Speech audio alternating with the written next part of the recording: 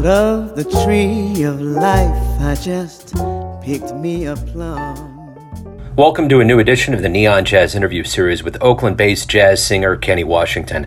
We talked to him during the coronavirus quarantine of no live jazz about his brand new CD, What's the Hurry? And that's the soundtrack for how things are going here in the world of jazz lately.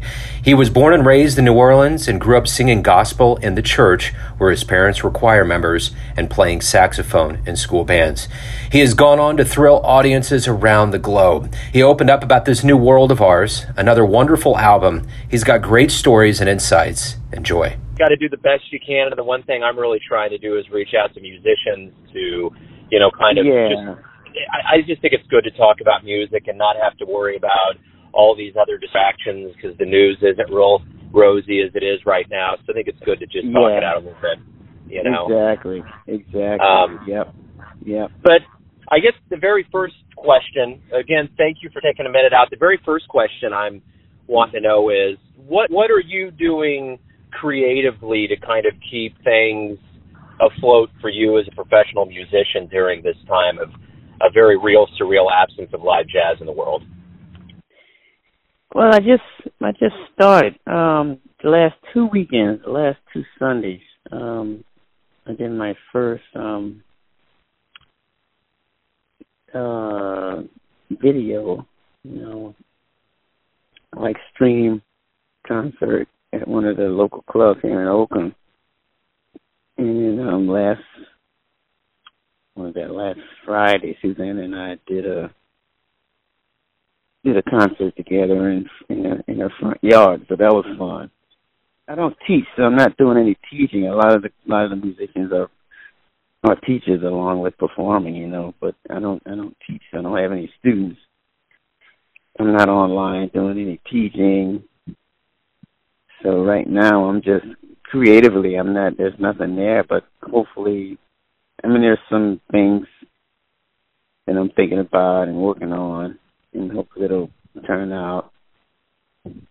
But creative, man, it's just, I'm just sitting there thinking about it too much, instead of doing just that, trying to be creative. But I'm in my head most of the time instead of trying to create something for myself, like a lot of musicians are. But it's working out. I'm applying for grants and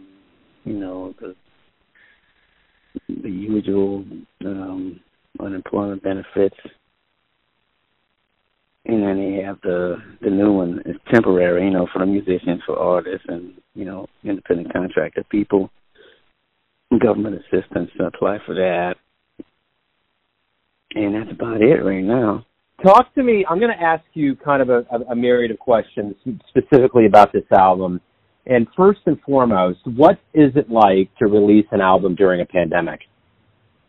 Well, it's hard to describe. It's a weird feeling, but at the same time, it's something positive, hopefully, and it gives you hope, because music is always a thing that heals the heart and mind, in a lot of people's lives.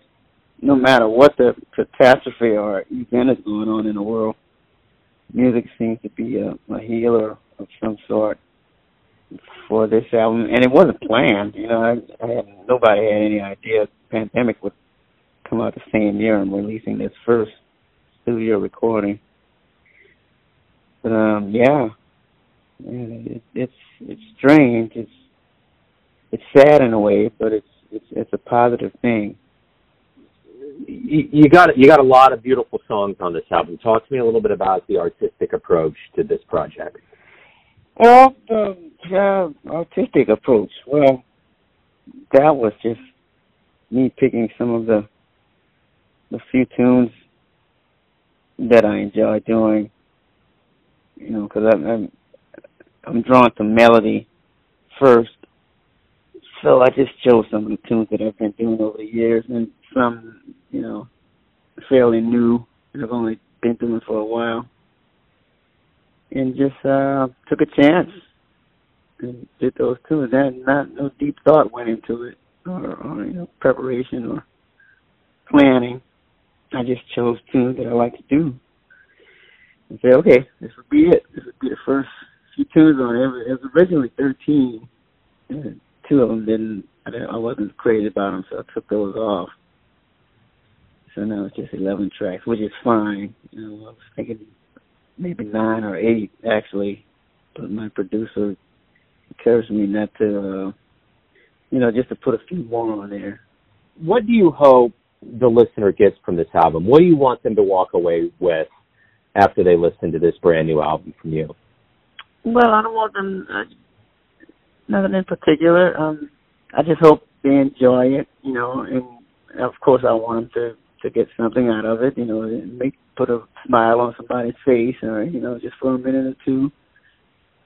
And that's it. It affects your emotions. Music is something it's a personal thing with every individual. Some people like music, some people don't need music. But for the folks that will be listening to this CD, I hope they get some degree of enjoyment out of it.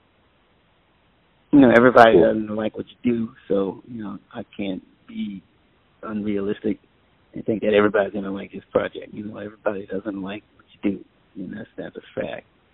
But for the folks that do, that pleases me. That's all I need. Let's go back a little bit here into your beginnings. You're from New Orleans. Talk to me a little bit about how you got the jazz bug, how all this kind of started for you. Well, growing up in New Orleans, jazz-wise, I grew up in the church. I sang musically anyway in New Orleans. I grew up singing in the church as a kid. But jazz didn't come till much later. I was in my early 20s, and that's when I started performing jazz and just experimenting with jazz. But anyway, as a kid, I went from gospel to R&B as a teen. I listened to a lot of Stevie and Marvin Gaye and Donny Hathaway.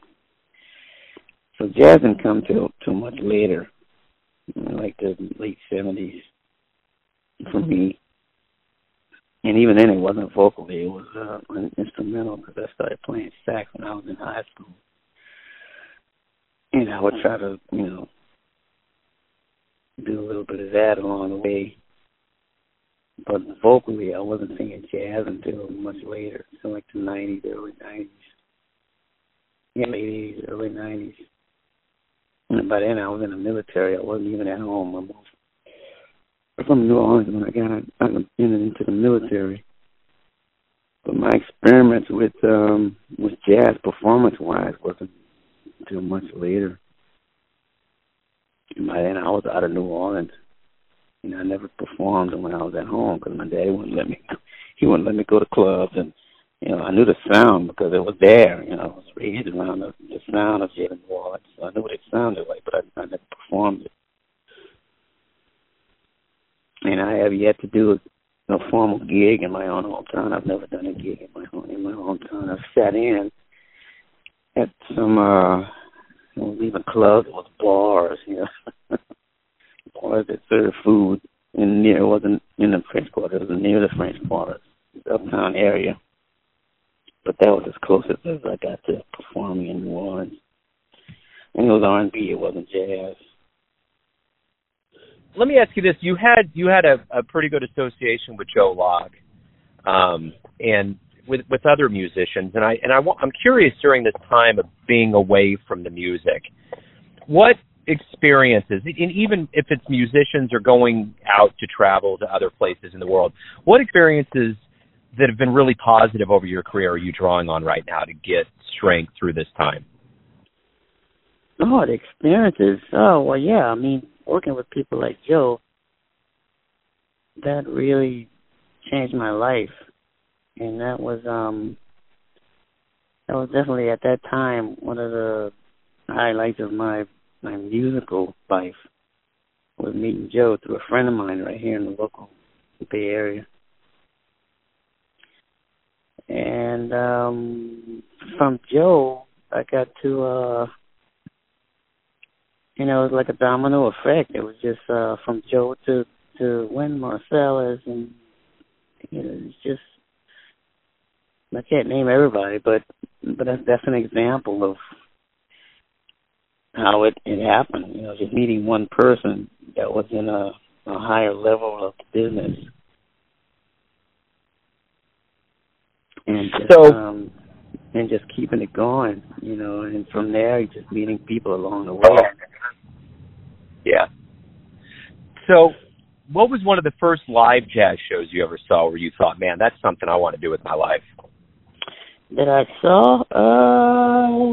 Jeez, that'll take a while to remember. Shoot. Alvin Batiste. And this is when I was still in high school. And Alvin Batiste he was an educator, and he used to go around to the public schools in New Orleans and demonstrate to the music departments, how to play jazz, what it sounds like, how to practice and what to practice.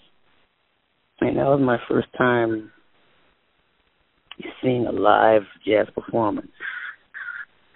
So that kind of stuck with me. But I never said to myself, this is what I want to do with my life. That's not I've never been that kind of a person to say this is what I want to do. It just kind of happened. It wasn't planned at all on my part. It just happened. But he was my first jazz live performance that I heard in New Orleans. And then I got a chance to hear Wynton Marsalis because he had those guys just, bringing them around with him because they were playing at such a high level. And at 13 and 14 years old, so he would take them around while he was touring the schools and have them play, Say, well, even at this age, you can be professional.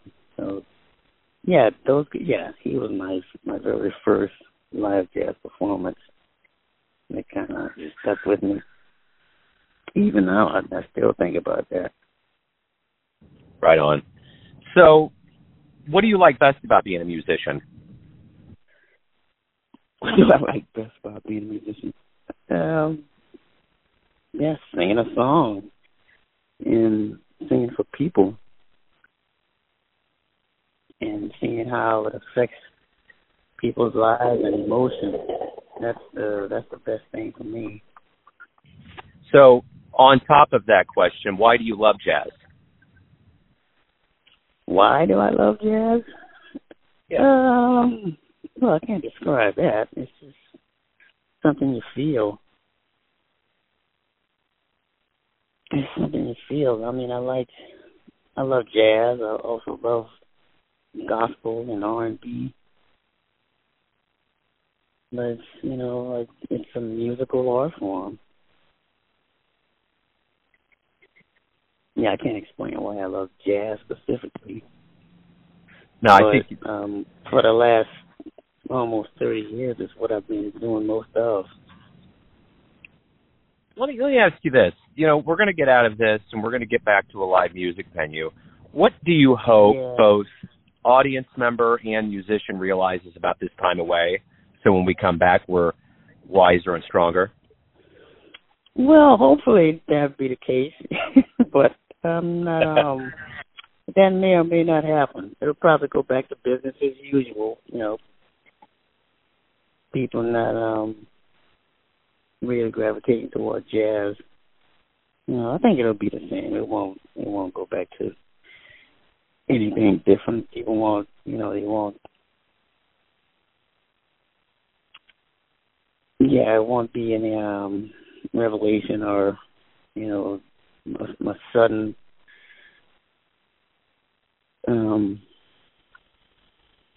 recognition of jazz just because of what we're going through now.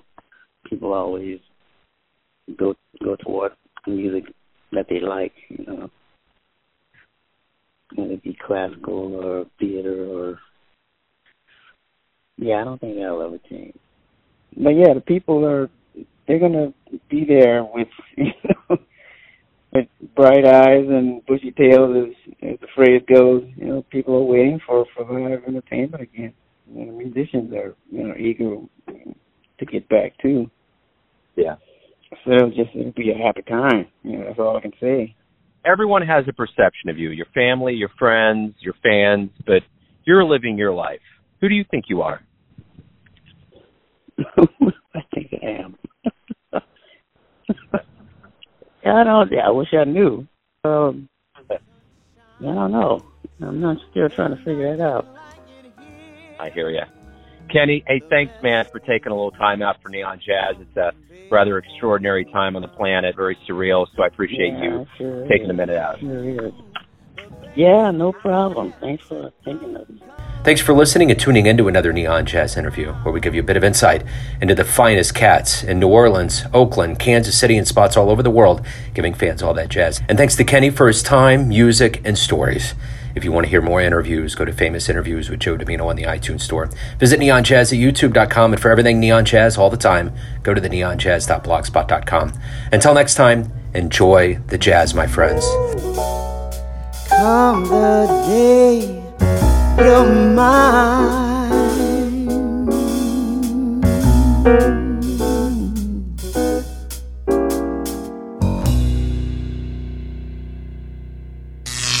Neon Jazz.